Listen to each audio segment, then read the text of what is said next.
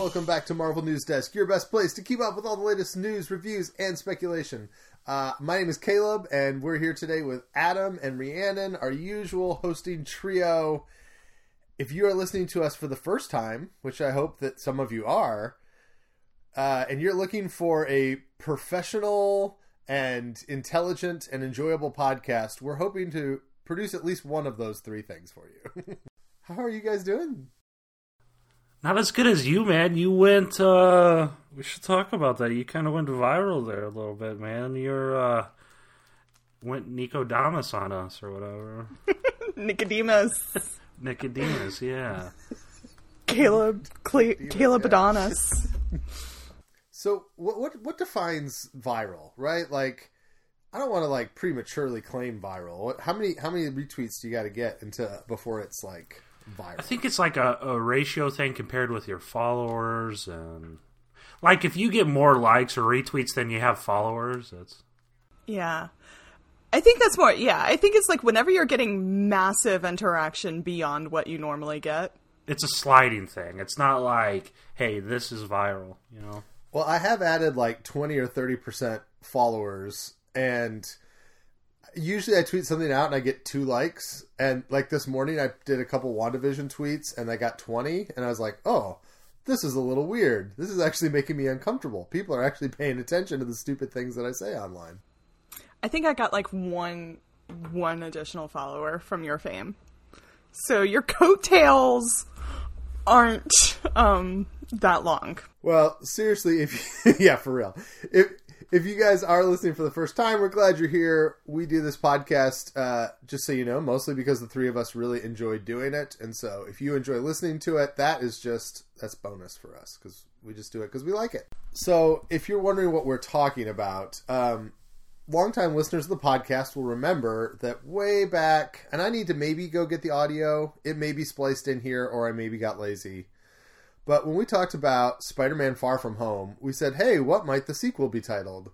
And I said, oh, I think it'll be Spider-Man No Way Home. And that was just a dumb guess based on the fact that it's 3 syllables, on the fact it made sense to the plot, that it had the word home in it. Well, lo and behold, almost 2 years later, Marvel gave us a title this week, and I was correct. And so, yay. But more importantly, we finally know that it's called Spider-Man No Way Home. So what are you guys thinking? Are you excited about this title? Was it worth the wait? Your thoughts on Spider-Man? Well, since Kevin Feige does listen to this podcast, I beg him to hire me for the MCU story group, please. We have to. I don't want to get into it because I'll get too frustrated with the marketing and all the stuff behind it. But I think it was great. And why do we care so much about the name? You know, everyone's just. I mean, like, the name doesn't. I like the tone of it, though. I have to say, No Way Home. I like the.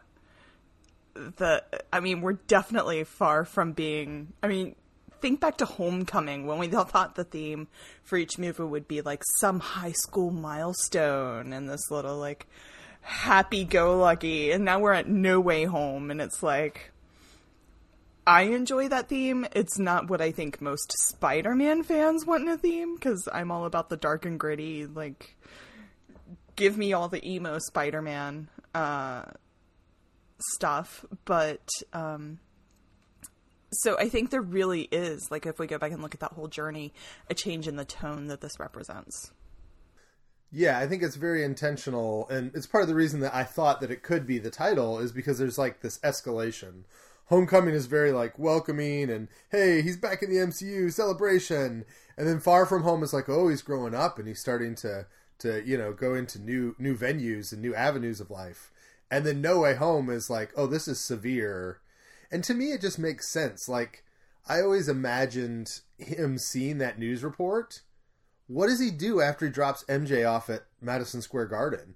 Like, he can't swing home. He can't go back to Aunt May's. It's probably crawling with federal agents by the time he gets there. Like, he literally can't go home after the end of Far From Home. So it just really kicks off to me the logical progression there of his journey, so to speak. So since it gets more and more serious each movie, so Spider-Man 4 is going to be like, Spider-Man, I can't go home because I'm dead, or? No. So it's life, death, and rebirth. So Spider-Man New Home, Spider-Man, there's No Way Home, and then there's Spider-Man, creating a new home or something. I love the discussion about Spider-Man names when, like, Guardians is just like, hey, Guardians Volume 2, here you go. They started with a playlist. Guardians 3 could have a different name. It could be Guardians Remix. To be fair, No Way Home is better than Spider-Man number 8, but kind of number 3. I don't know. At least that's humorous. I do think if they continue on in the MCU, we'll get a new type of title beyond this. Like, I think Marvel does think in trilogies. Thor is our first MCU movie to ever go to a fourth one. And so, well, that's not true. I guess Avengers is technically a fourth as well. But it seems like Marvel has a lot of trilogy thinking. So it would not surprise me if this is our last home title for Spider-Man. We don't know that they're doing more after this, with all of what Tom Holland said he was doing. But didn't Tom Holland, say that he would totally be doing more Spider, or totally wanted to do more Spider? I don't know. He just says words. They don't have meaning. I think that's a whole discussion here. Do Tom Holland's words have meaning? Do any words have meaning? Some words have meaning. We're now devolving into a podcast on deconstruction and post-structuralism or whatever. I do think he seems to... Holland loves doing this. Like, there's been a lot of actors that we've had in the MCU who we weren't sure how they felt. Like, Gwyneth Paltrow, it seems like, can hardly be bothered to do a Marvel movie. More specifically, Chris Evans kind of has given the feeling like he wanted a break and wanted to direct more. RDJ seems to be comfortable ending the Iron Man journey at this point. But Holland is like, no, I want to do it. And he kind of said that he enjoys having the paycheck and the confidence that he has a job coming in the next 2 years.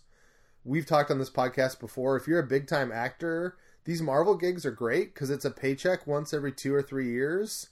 And then you can go ahead and go do something like Paul Bettany. I mean, his entire career, the way he talks about it, has been kind of lengthened by the Iron Man paycheck that kind of kept him in the business when people were telling him to quit.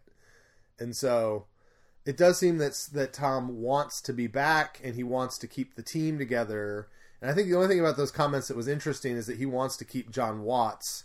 It strikes me that if Watts is doing Fantastic Four, and if that goes as well as we might hope, there's very little likelihood that we'll actually see Watts doing any more Spider-Man films for a while, because Watts is busy with Fantastic Four. That's not... I mean, he could bounce back between Fantastic Four and Spider-Man all the time, right? I mean, he hasn't written any of the Spider-Man scripts. All he does is you show up to set, and they're going to be writing the next movie when he films this one. I mean, talk about the most secure job in the world. But Sony likes to put Spidey films out every 24 months. And best case scenario, if Watts was switching back and forth with Fantastic Four and Spidey, we'd have to be at least 3, if not 4-year gaps between Spider-Man films. So it could work. Because we still have Jackpot and Nightwatch coming, so they're going to have to stagger them eventually. The Jackpot movie is still on? I'd forgotten that even existed. We're getting it sometime. We got to manifest it, man. The Jackpot, I don't even know if that's the right thing. It is Jackpot, right? I think so. I think that's... Is that a character? I don't know even if it's a character. I don't know. They're making a movie. But, yeah, Jackpot. That's the... If we don't get press access to Jackpot, I mean, we might as well just quit the podcast. Well, and it's worth mentioning that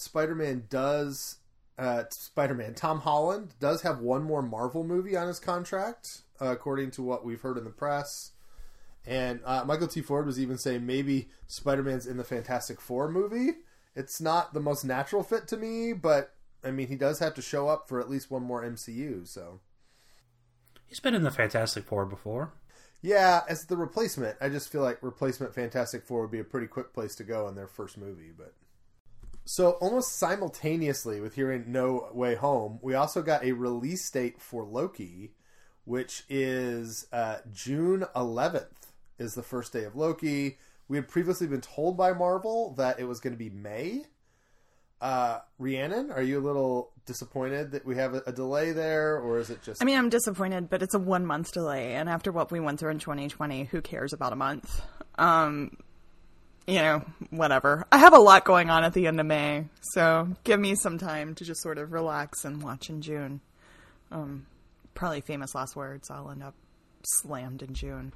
But, I was about to say, you're almost manifesting a hurricane to hit some... Manifesting, I mean, I'm planning to move in island. May, so, like, I'm probably manifesting everything to go wrong in the moving process. And just everything just now went up in the air so it could hit the fan. Yeah, I mean, but it seems like they are going with that, you know, where they finish one series, and is there like a 1 week off and then Loki starts? Does that seem to be our pattern now?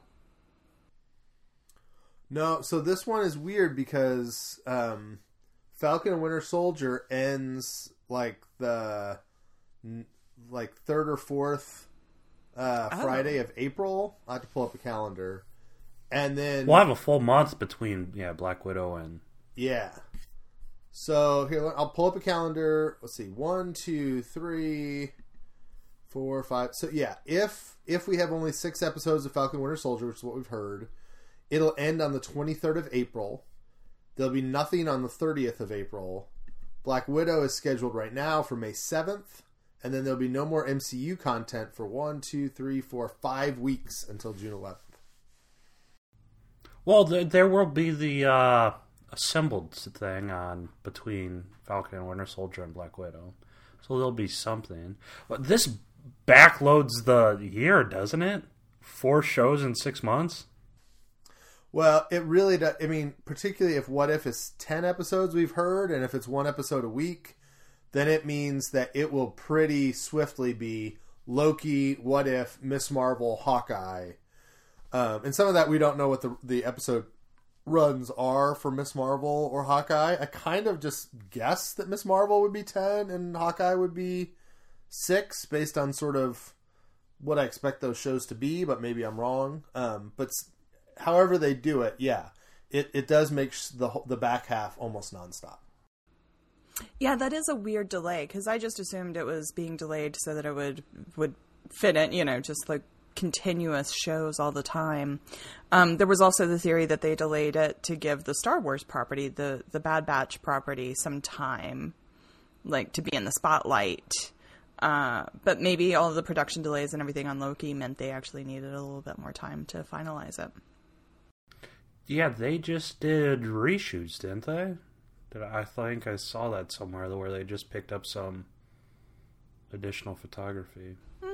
That was Twitter, though. So some maybe stuff on Twitter maybe is it true. wasn't. Maybe it was Reddit.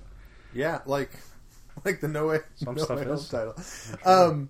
Yeah. I do think Rhiannon, it's that Bad Batch thing to me is really interesting because at the TCAs this week, Television Critic Association things. Yeah, I don't know. You did good.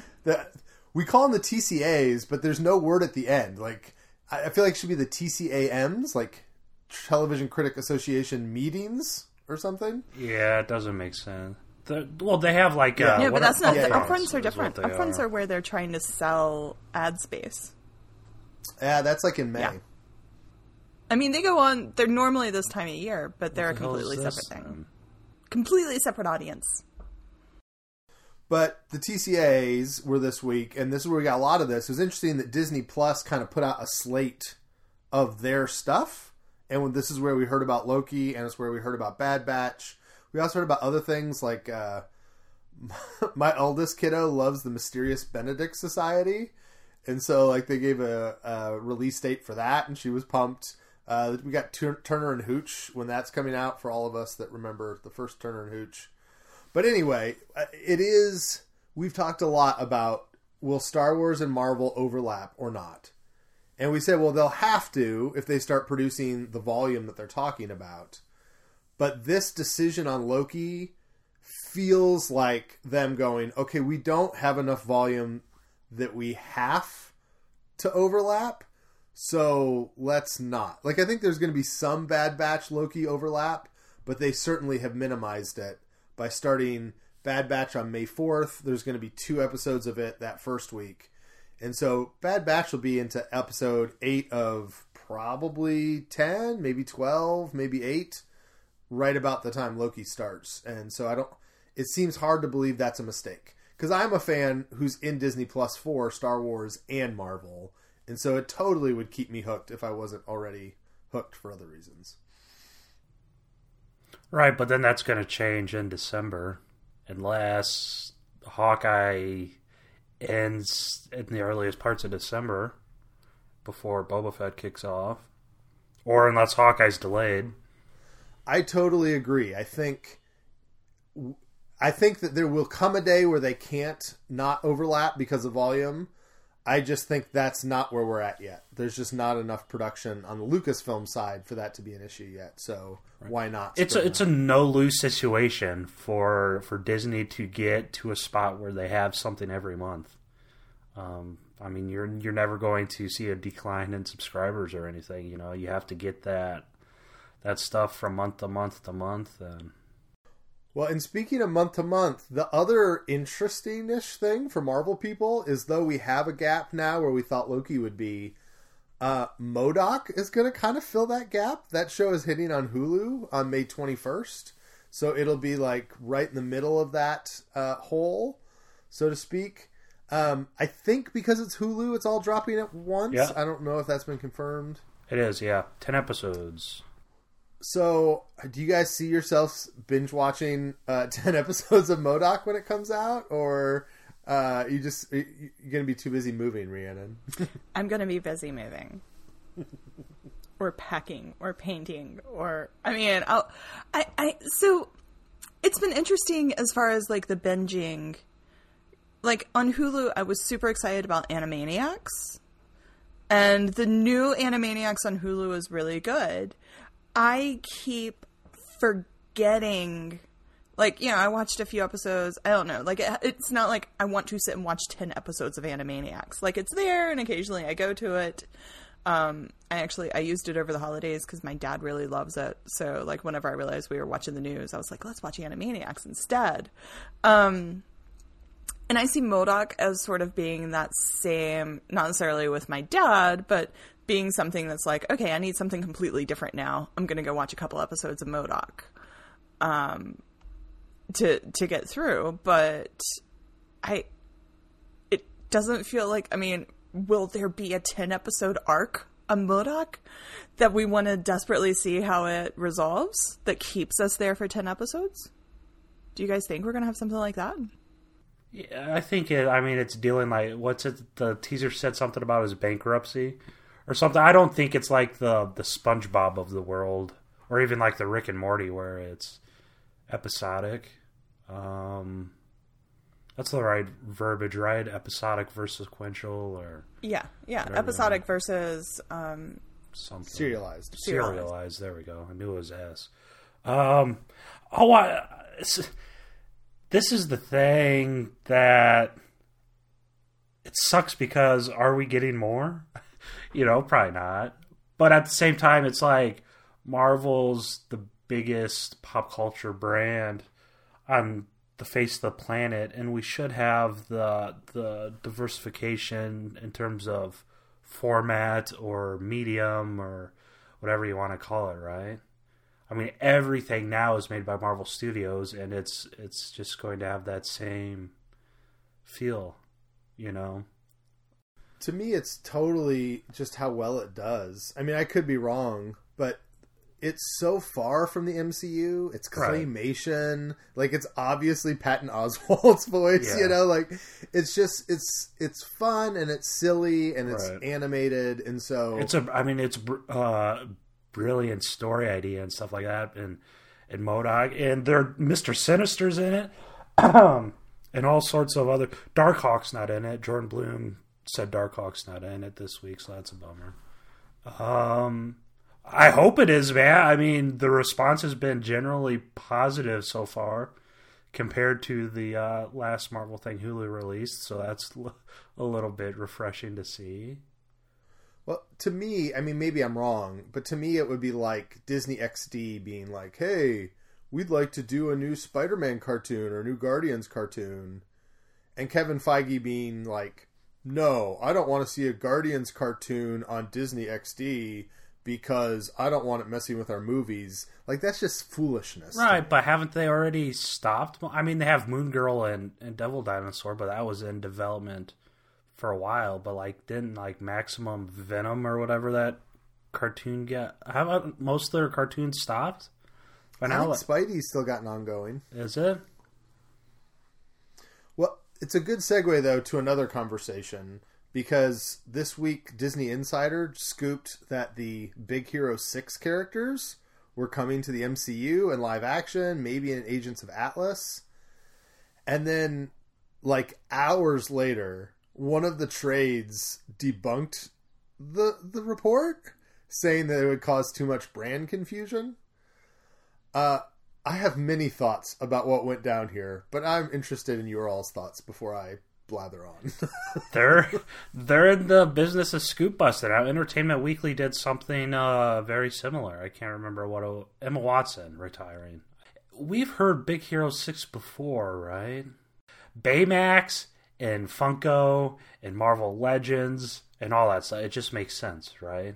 It just makes sense to put a character like that reimagined for the animated property into as many eyes as possible. I mean, Big Hero 6 did perfectly fine the way it was, right? At least box office wise, it won an Oscar. But it makes sense. But the reason they're not doing it is because of brand confusion. I just don't see MODOK being the villain of Ant-Man 3 if, he's coming out now, because they could have canceled it and laid off everyone as they've done recently. I didn't have strong feelings about all of that. I thought it was interesting to see your thoughts, Caleb, on the very quick debunking. Yeah, I mean, to me that's the major thing, because you read that trade report and it is clear someone from Marvel saw the Disney Insider scoop, which that's a whole nother subject of how closely Disney watches the scoopers. Like, you can try to belittle them all you want, but Disney is paying attention to what hits Twitter. And the fact that Disney felt the need to run to a trade to debunk a rumor like we got this covered, drops rumors like this like 4 times a day, and Disney doesn't blink. But this one happens, that's a sign of respect for Disney Insider. Like, they're clearly a different caliber in Disney's mind. But furthermore, it makes me think that it might be true, because there's just no reason. Like, if they had just ignored it, we were about to get it was literally hours before the Spider-Man hype started. Just let it go. Like, you don't have to say anything, and everyone will forget that it happened. Why, like, as somebody who kind of works in this industry, Adam, is it weird to you that they would choose to squash a rumor like this? You bring up a good point with we got this covered, and I do agree. I mean, Skylar and Derek, I think that's who dropped the Big Hero 6. I mean, they've landed plenty of Disney scoops before. Not too many major Marvel ones, but I mean, it's all Disney at one point or another. I mean, each time you see Boris post something in Heat Vision or, the Kroll incoming bombs or what have you, I mean, there is a certain level of coordination between the studio and the press. I mean, there just is. If Disney didn't want something to get out, it would not get out. That's probably why no trades have run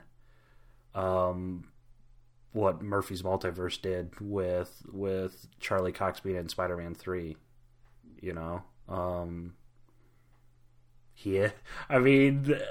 He is, right? I mean, at this point, he very probably likely is.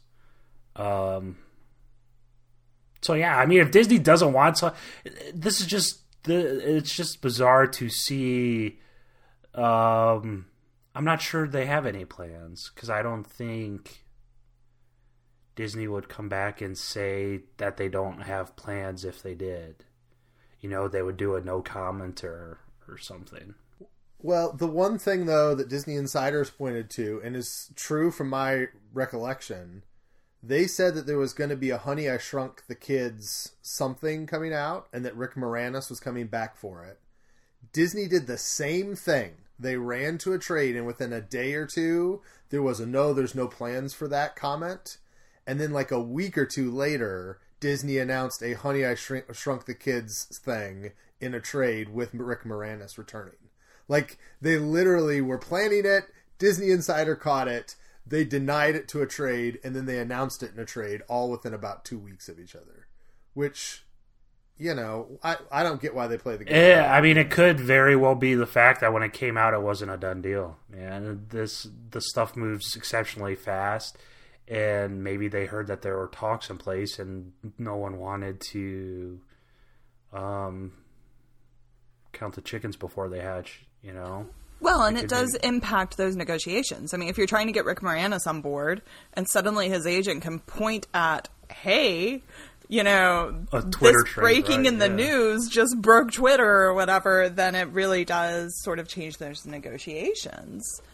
And I mean, I think that's what everything comes down to, having a dollar figure on it. I don't remember if I talked about this before. Like, I once was doing work in like the land development side of the world, where I was working with a chain of drugstores, and there was something where like DOT was taking down their sign, and they had a dollar figure attached to a sign at the road in front of their store that they could present. You know, like, if DOT wants us to take our sign down, that's worth $30,000 a month in business. You know, corporations attach a dollar figure to everything.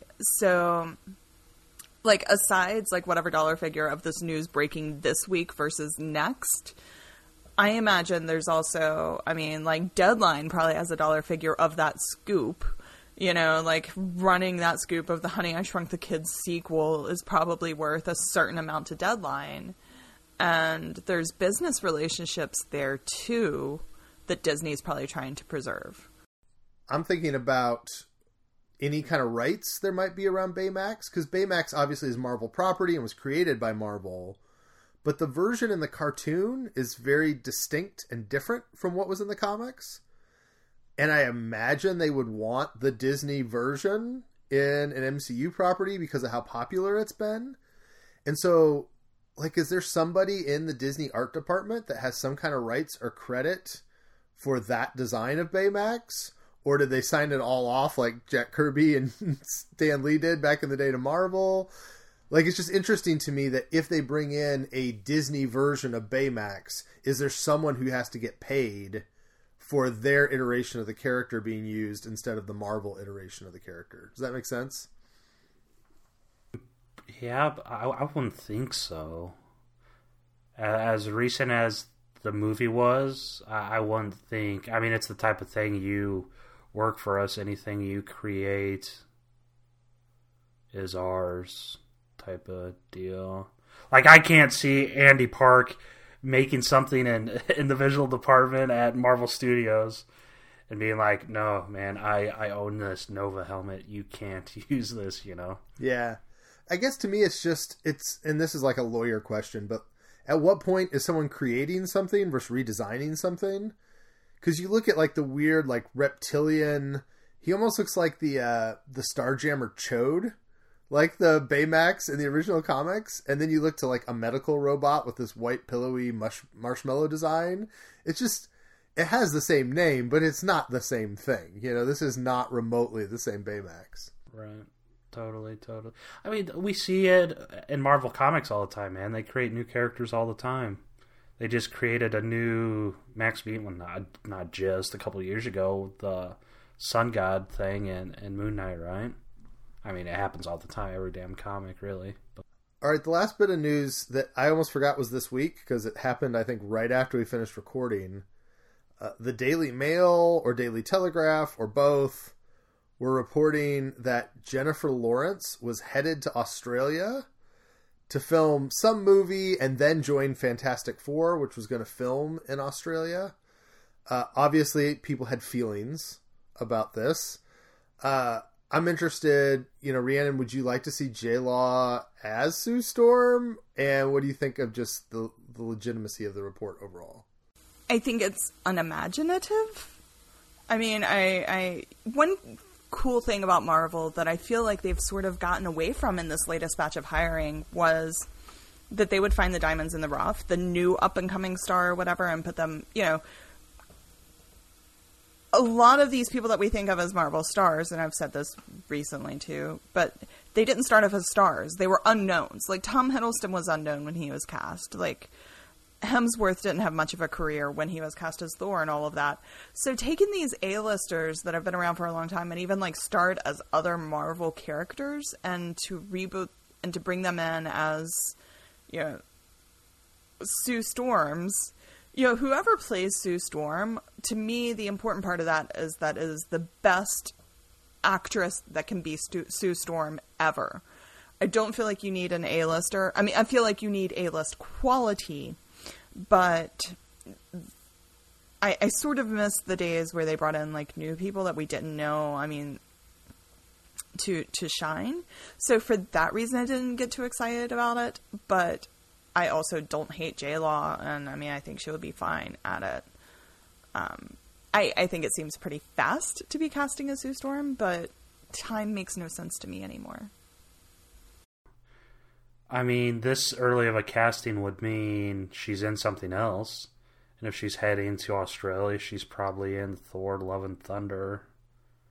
But this is also the type of thing that wasn't debunked yet. Like, the Daily Mail was the Emma Watson retirement thing, I think, and Entertainment Weekly quickly did that. Or was it? I can't remember. It's just all the days blur together and all the news blurs together, so... Well, I think you say something helpful, though, Adam. We have had a lot of MCU castings in the last 5 years. Have we ever gotten one through a British tabloid as how we found out about something? I have no idea. Maybe. I have no idea. I don't know.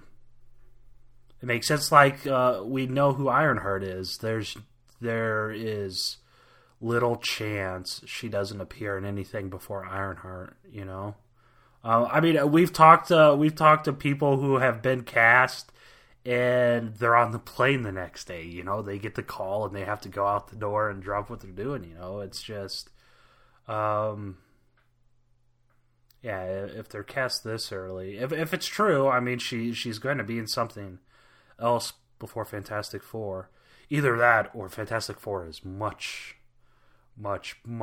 further along than we anticipate. Maybe John Watts does have a script already, So I talked about this some on Twitter, like the part of this report that makes no sense, and I think is just, it almost has to be wrong unless there's major issues that we don't understand. They're very clear in the report that Fantastic Four is filming soon, and at least by soon, sometime this year. That just doesn't make any sense. I mean, we've got movies that are already currently filming, like Multiverse of Madness and Love and Thunder, and, obviously there's movies that are finished, like Eternals and Black Widow, but then we have movies that are, like, close to filming. Like, we know Ryan Coogler is in place, and he's got a script, and they're making decisions, and that's supposed to start, filming according to the trades this summer.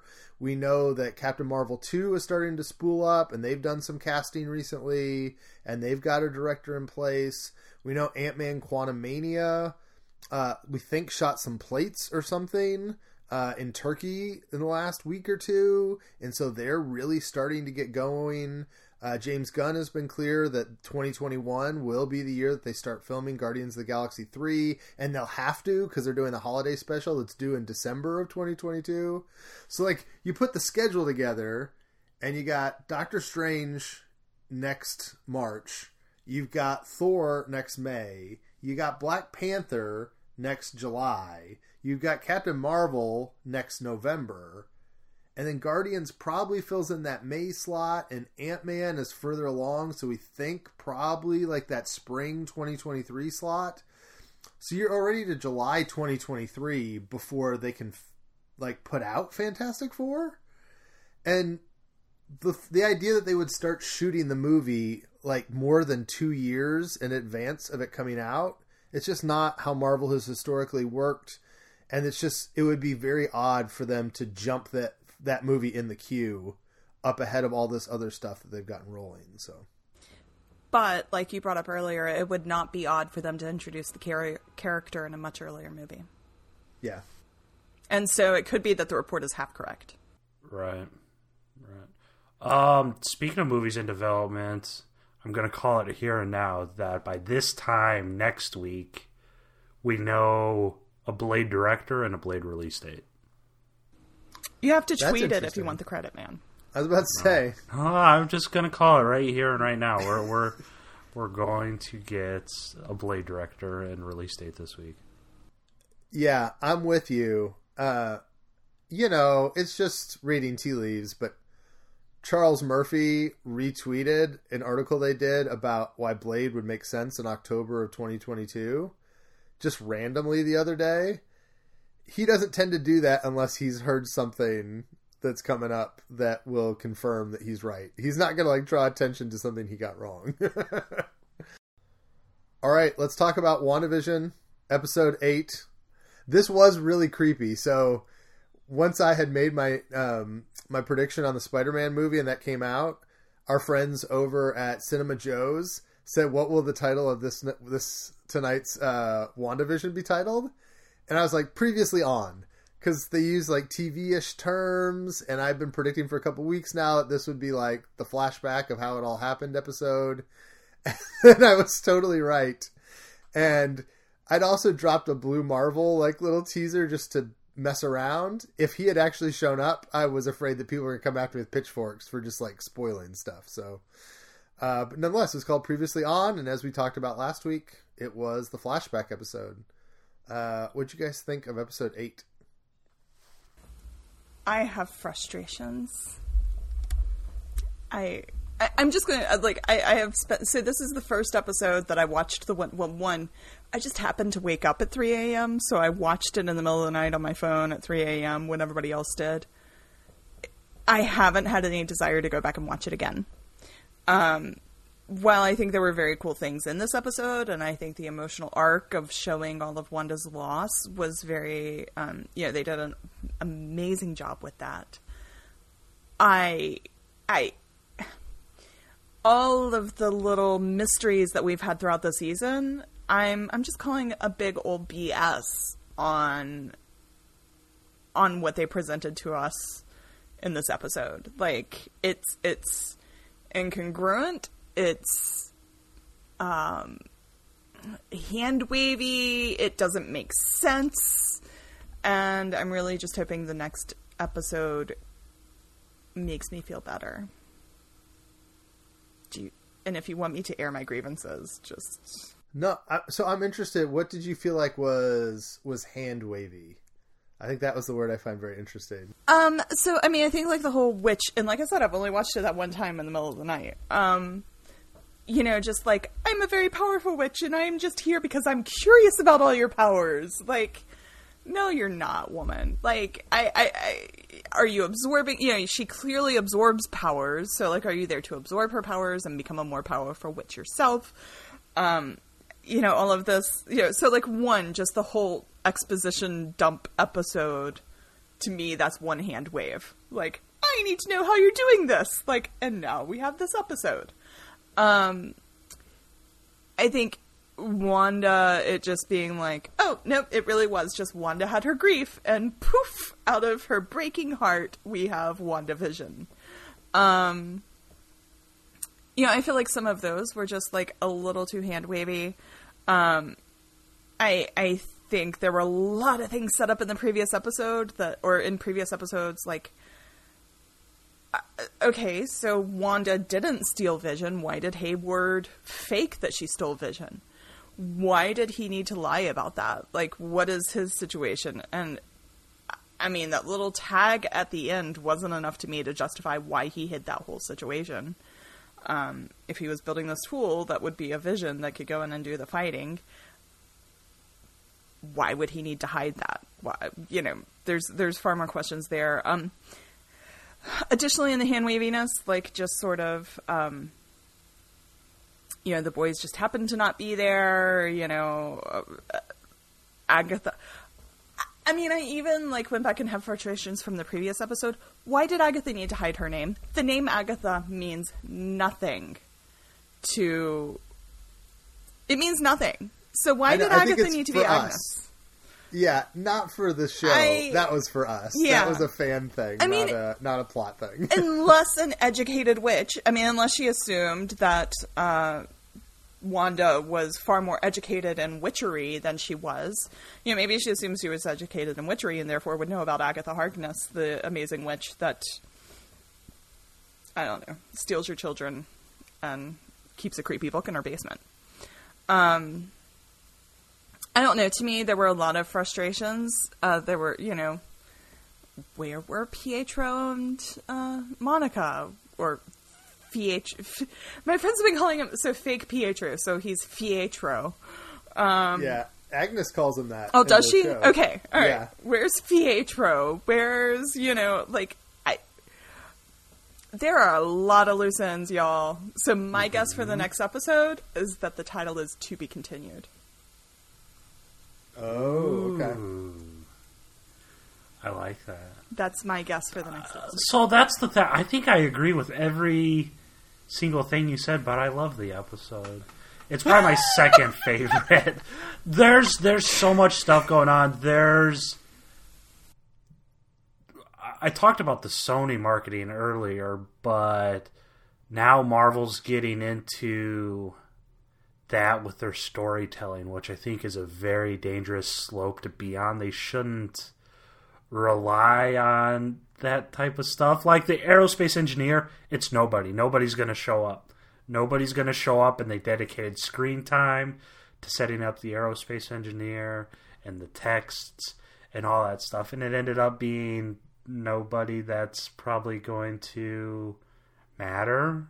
Okay, but let me push back a little on that, Adam. Did they set up that much time to the aerospace engineer? I don't think they did. Or did they give it 8 seconds? Oh, that's 8 seconds. You know how little the runtime is the way it is? That's true. You know how, every frame should count. You look at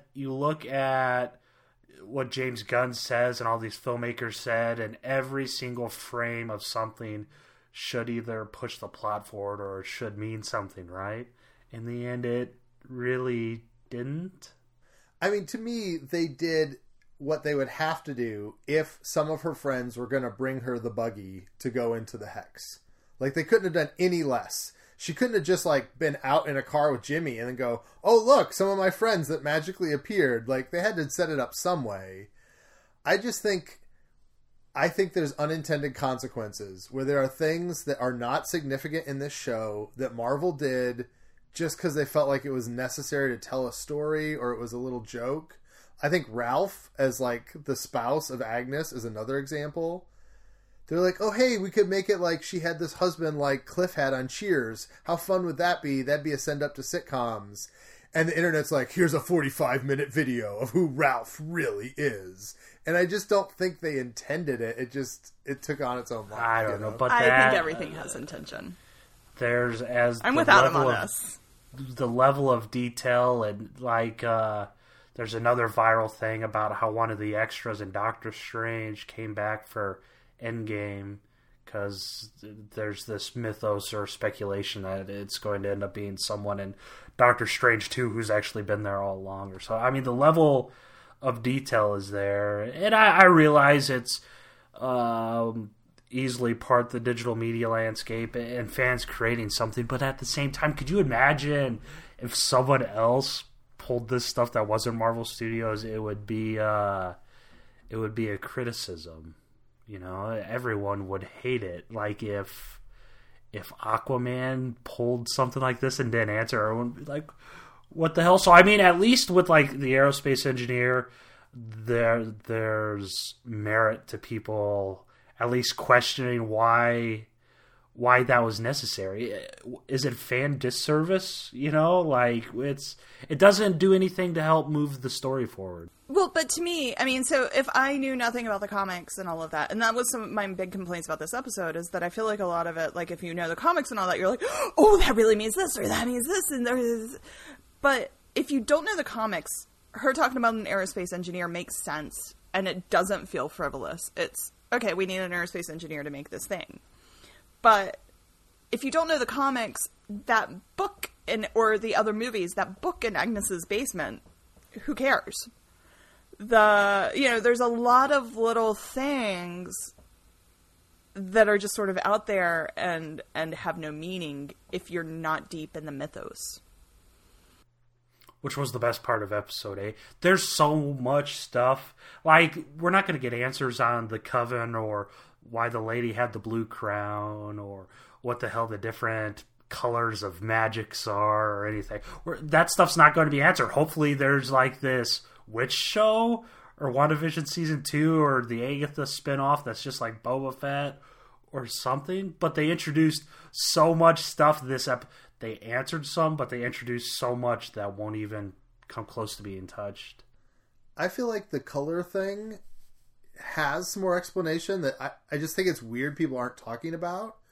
We've had a purple magic wielding person in the MCU, and it's Caecilius.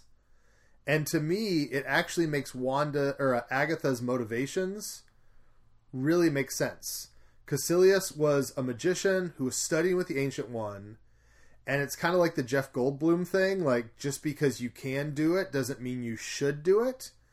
But Caecilius, philosophically, is of the position that no, if you can do it, you should do it. You should learn everything you can learn there is about magic. There shouldn't be any kind of forbidden knowledge. And that's the whole conflict of Caecilius and the Ancient One in Doctor Strange.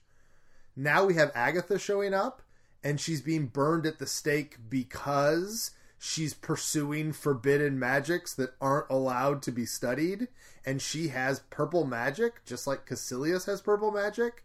To me, her and Caecilius are the same cloth. Like, dark magic users or people that delve into the stuff you're not supposed to mess with are signified by purple magic in the MCU. And to me, Agatha makes a lot of sense if she is a similar individual to Caecilius as far as what she's pursuing. And so the reason she has Wanda is Wanda did something, she doesn't know how she did it. And the only thing Agatha cares about is you did it, and I don't know how, and it bothers me when somebody doesn't let me know how something works in the world of magic. Okay, so back on that whole idea. I mean, like, and I get that. I understood the episode. I understood the logic that they put forth. I'm just disappointed by it. But, so, there's this massive magical event happening, and it gets Agatha's attention from wherever she normally lives, but it doesn't get Strange, it doesn't get all the other dark magic users, it doesn't get... Right. I'm calling BS, y'all. That's another thing I'd like to get Benedict shows up next week.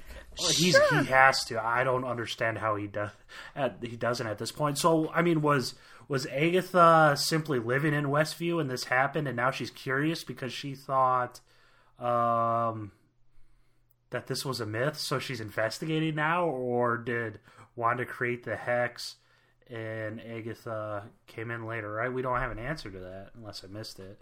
I think what's really hard... So I've been watching Screen Crush, the YouTube channel. Like, he does a great breakdown every week.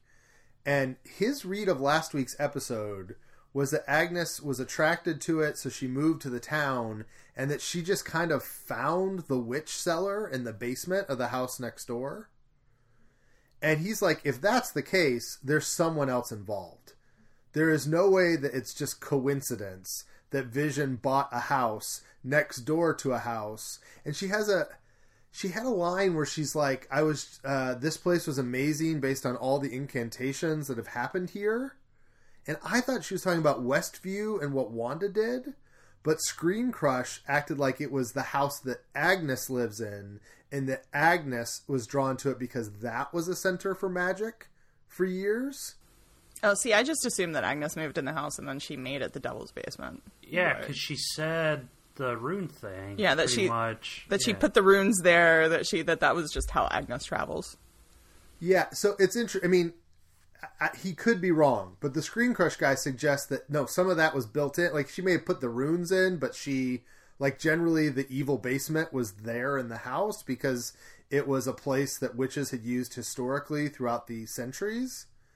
If that's the case, then I think we've got another shoe to drop next week. So I'm glad you saw. I wrote about last night. I wrote about perhaps Agatha Dormammu. I didn't know Caecilius had purple magic. Yeah, I mean, like certainly the eyes flake purple. Oh, the eyes, yeah. And I want to say, doesn't he make purple stuff with his hand? I don't know. I haven't watched. I don't think, but he does make the that weird looking sign, and then the thing in his forehead. He does do like a rune thing. I think that's red, which that's the type. Is that a level of detail? Is Caecilius actually using chaos magic to summon Dormammu? Like, is the MCU that big brain detail?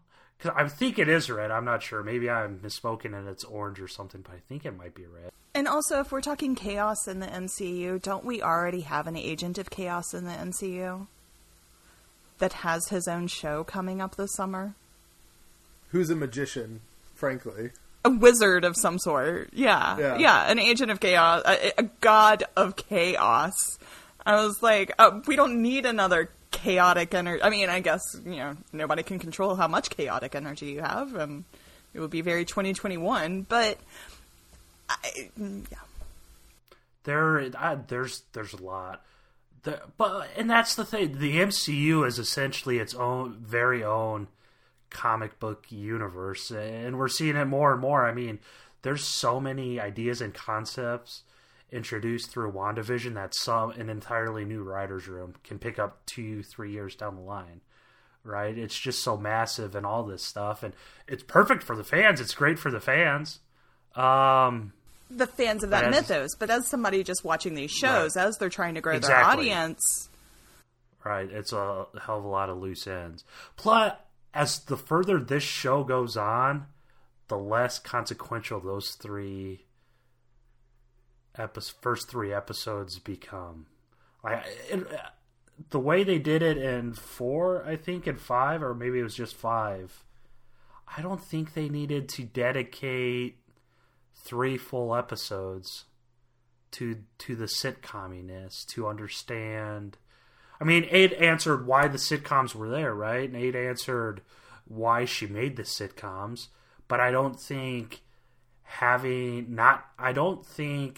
if they took away those 3 episodes, I don't think that it would have made episode 8 any less impactful, right? Because we would have known she's been broadcasting. Like, if we got the teases of her maybe manipulating stuff and controlling stuff, but I don't think they needed to dedicate an hour and a half to it, I would just say, as someone who loved the sitcom stuff, like, I'm a proponent of letting them do the sitcom stuff just for the sake of the sitcom stuff. Yeah. Like, I just adored those so much. I don't even care if it totally advanced the plot.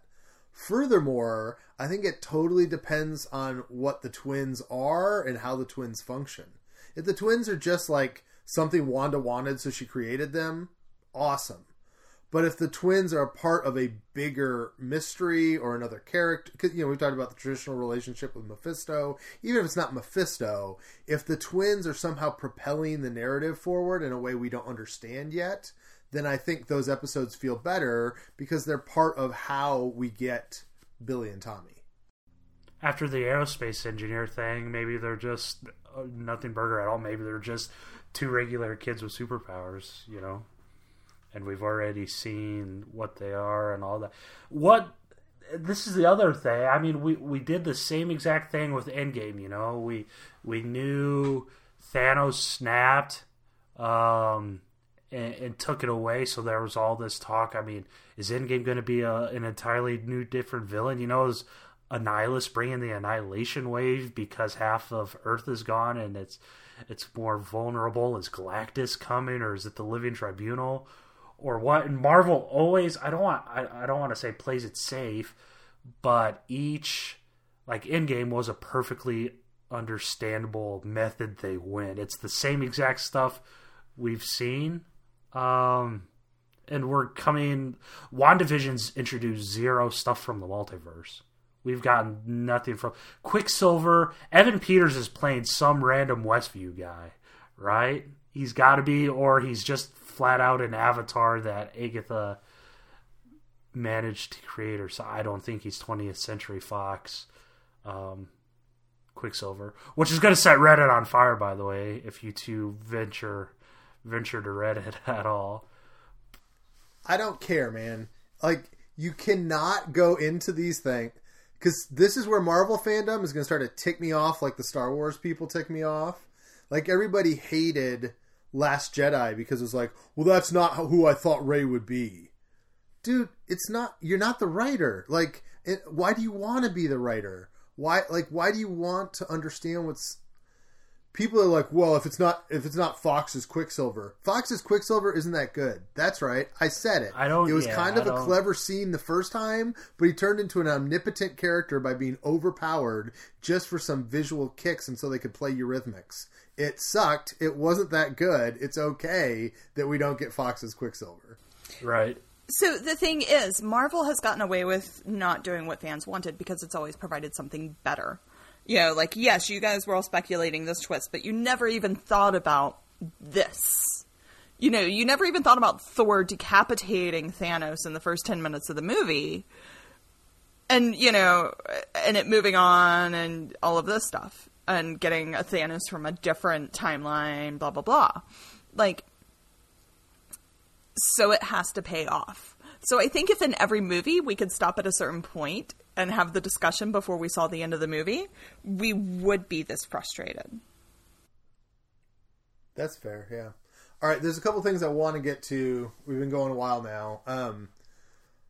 So Wanda's powers, I've seen people say it both ways. Did you understand that Wanda really stopped the bomb from going off when she was a little kid? Or did the bomb just not go off? I assumed she stopped it because Agatha said she's had powers all along, right? And the Mind Stone just amplified it? Yeah, but then Wanda said no, it was just a bad bomb. Like, Wanda immediately disagreed with it. See, I think she stopped it, but she didn't know she was stopping it. I think it's one of those, like, the young mutant type things where the mutants don't realize that they're doing what they're doing. Like, I think she did stop it, but it wasn't like she conscientiously stopped it. Does she partially think that that's why her and Vision are a thing, is because they were both born of the Mind Stone kind of stuff? And she doesn't want to give that part of it up? I don't think it's that deep, yo.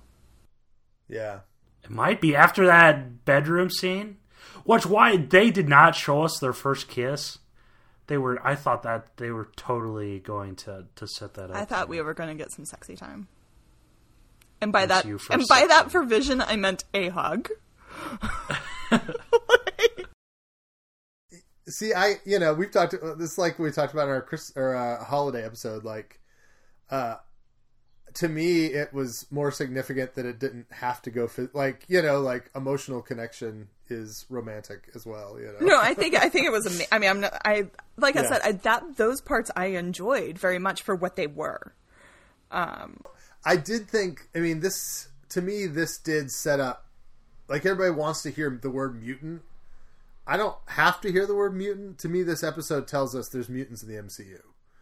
Wanda and Pietro are mutants. There's a reason why they didn't respond to the Mind Stone the way everybody else did, and it's because they have mutant powers. And in the same way that Quill is half celestial, but we didn't know that, but being half celestial allowed him to touch the Power Stone and not be killed. Being a mutant, like... It wasn't like a retcon. I mean, that's just Quill was always in James' minds half celestial. And so, to me, Wanda's a mutant. We know she's a mutant. She was able to stop that bomb because she was a mutant, and that's why she survived the Time Stone, the Mind Stone, is because she's a mutant. But then that takes away all of the chaos magic stuff, right? Like, then the magic's not something you learn, it's something, or practice, it's something you're... I mean, Scarlet Witch isn't even a mutant in the comics anymore, you know? So I'm still not convinced she is one in the MCU yet. I think she was just born with abilities or read a tome she wasn't supposed to once the TV broke or something. So, Adam, if you're saying she's not a mutant, she's just a person who was born with superpowers, okay. I mean, to me, 6 of one, 1/2 dozen the other. We can split the difference. That's fine. Or, I mean, she got them somehow, or her mom taught it to her. Or she got them somehow, so maybe we're going to learn about her lineage being a little bit different than previously advertised. But then again, if she's the child of a mutant, that makes her a mutant. Yeah. Well, and also, I mean, Wiccan and Speed are weird because they're not really biological children exactly, or maybe they are. We don't know how that works. But Wiccan and Speed are effectively mutants as well because they have powers just because that's the way they were born because of who their mom is. If Monica wasn't born with her powers, is she still a mutant? Because, I mean, like, she's got her powers because her cells mutated. But if she wasn't born with them, is she, quote-unquote, a mutant? Or is she just a super-powered person? I think in science terms she's a mutant, but in Marvel terms, like Hulk isn't considered a mutant, even though obviously his gamma radiation like changed his DNA. Yeah, and Michael T. Ford is pointing out like the Scarlet Witch thing, because Agatha treated that as though there was a mythology that a person would be born the Scarlet Witch type thing. So that she was born as the Scarlet Witch. Magic and being a mutant are not totally separate in the comics. Like, if you've been reading the Excalibur comics out of this Dawn of X Hickman stuff, like, there's been a whole conversation that in the magic community, they don't call them mutants, they call them witch breeds. They say that, like, there's a inherent connection between mutants and magic, and Apocalypse has been pursuing how mutants should be inherently more capable of wielding magic than a non-mutant. I'm already tired of Wolverine and Cyclops and Jean Grey. If they can introduce mutants and not do those 3 damn people, I mean, I'll be fine with it. But every time someone says mutants, it's always that damn trio, and we just seen enough, man. I forget who it was. I want to say it's Mr. Sunday Movie, maybe, that basically said it's kind of funny how people keep talking about how great the Fox movies are, but yet we already have our best Dark Phoenix story ever, and it's called WandaVision. And they tried it twice at Fox, and it sucked. And they've done it once here at Marvel, and it's been awesome. And it's not even a movie thing. It's just Wolverine's he's like Deadpool, man. There was one time where Marvel seriously had 12 Deadpool titles ongoing at the same time. It's just nuts. I don't know. It's just tiresome. I don't even care about the X-Men the way it is, so maybe that's just my personal anti-bias. If they don't do Nightcrawler, I mean, that's the only X-Man I give two shits about. So I think we've talked about most everything. I mean, the only other thing I wanted to... I mean, the house... So I feel like it was very not described, but Vision bought her a piece of land in New Jersey that had the foundations of a house on it. So we know Vision bought it? Like, that thing in her car came from Vision? So it's weird because we don't know how it got in her car. Yeah. There is the heart, and it's signed V. Like, there is... it's like a place for us to grow or something like that. Grow old and, yeah. So she believes that Vision gave it to her. And his name's on the deed, so they could also get, like, he signs legal documents too, and like how's... Because the deed flat out says Wanda Maximoff and the Vision. So I just find it interesting that somewhere out there the Vision has like a social security number. Like, he can engage I think for in people real like that, estate it's called a tax transactions. ID number. okay, yeah, like birth certificate, is that? Yeah, I don't know. Yeah. Does he have like a birth certificate or? And if she dies, can they hand it on to Billy and Tommy, or Yeah, do they have legal status? Are they technically Sokovian citizens? I do like how they showed more post snap. Like, we got the harbor or whatever in Endgame and the support group, but here they actually showed like small town America and the stagnant pool and how run down everything was. Okay, that just convinced me to go back and rewatch because I missed all those details. And she's driving in those roads. Who made those roads? She's like has to turn 5 times on a single damn road on some soundstage studio set or something. But yeah, she drives through Westview and it's just junky. Maybe it's junky because that's just kind of how some rural places are, signed from that rural person. The other thing we didn't talk about is we finally have white vision. Like, we thought that we were going to get like the white ghost vision, and now we have it. And what I'm most fascinated about is the efficacy of her magic. When real Vision, who's actually made out of vibranium, fights with Westview Vision, like, will he obviously overpower him, or will they be of equal strength? Or are they only of equal strength as long as they're within the hex? Like, how much has she really been able to bend reality? Can she create... Because, like, the Kevlar thing, like, she created Kevlar clothes, but she had to have Kevlar to start with. So is Westview Vision actually as strong as vibranium? And if so, can she just, like, produce vibranium by alchemy? And if so, they're not going to like that in Wakanda. Like, I'm just very fascinated to see our Vision versus Vision fight. The first thing I dropped in work Slack yesterday is that's the perfect James Spader cameo. You take away his color and his personality, and what's left is Ultron voice. Oh. It would just be the perfect way to bring him in. It'll look weird seeing his voice come through Vision, but I just think it... Plus, Wanda hearing that again, is going to... We just have so much stuff. We have the Visions fighting, then we have Agatha versus the family, and maybe...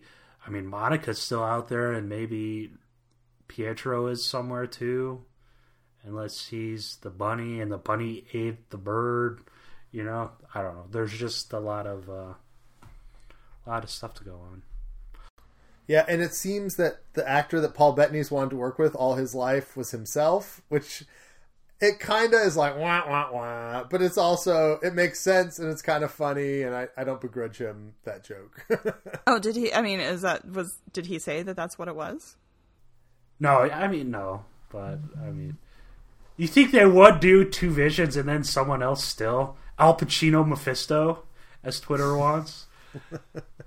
Yeah, it just, people are assuming that when he was just being tongue-in-cheek. An actor I've wanted to work with my entire life. He wanted to work with himself. He's being a narcissist, And that launched the internet into a manhunt where they found quotes from him from a decade ago where he listed people he's always wanted to work with. I will say this as a kind of a final note, but this sets up... They might not introduce multiverse stuff here, but this is going to end up making Doctor Strange 2 one of the biggest movies Marvel's ever made.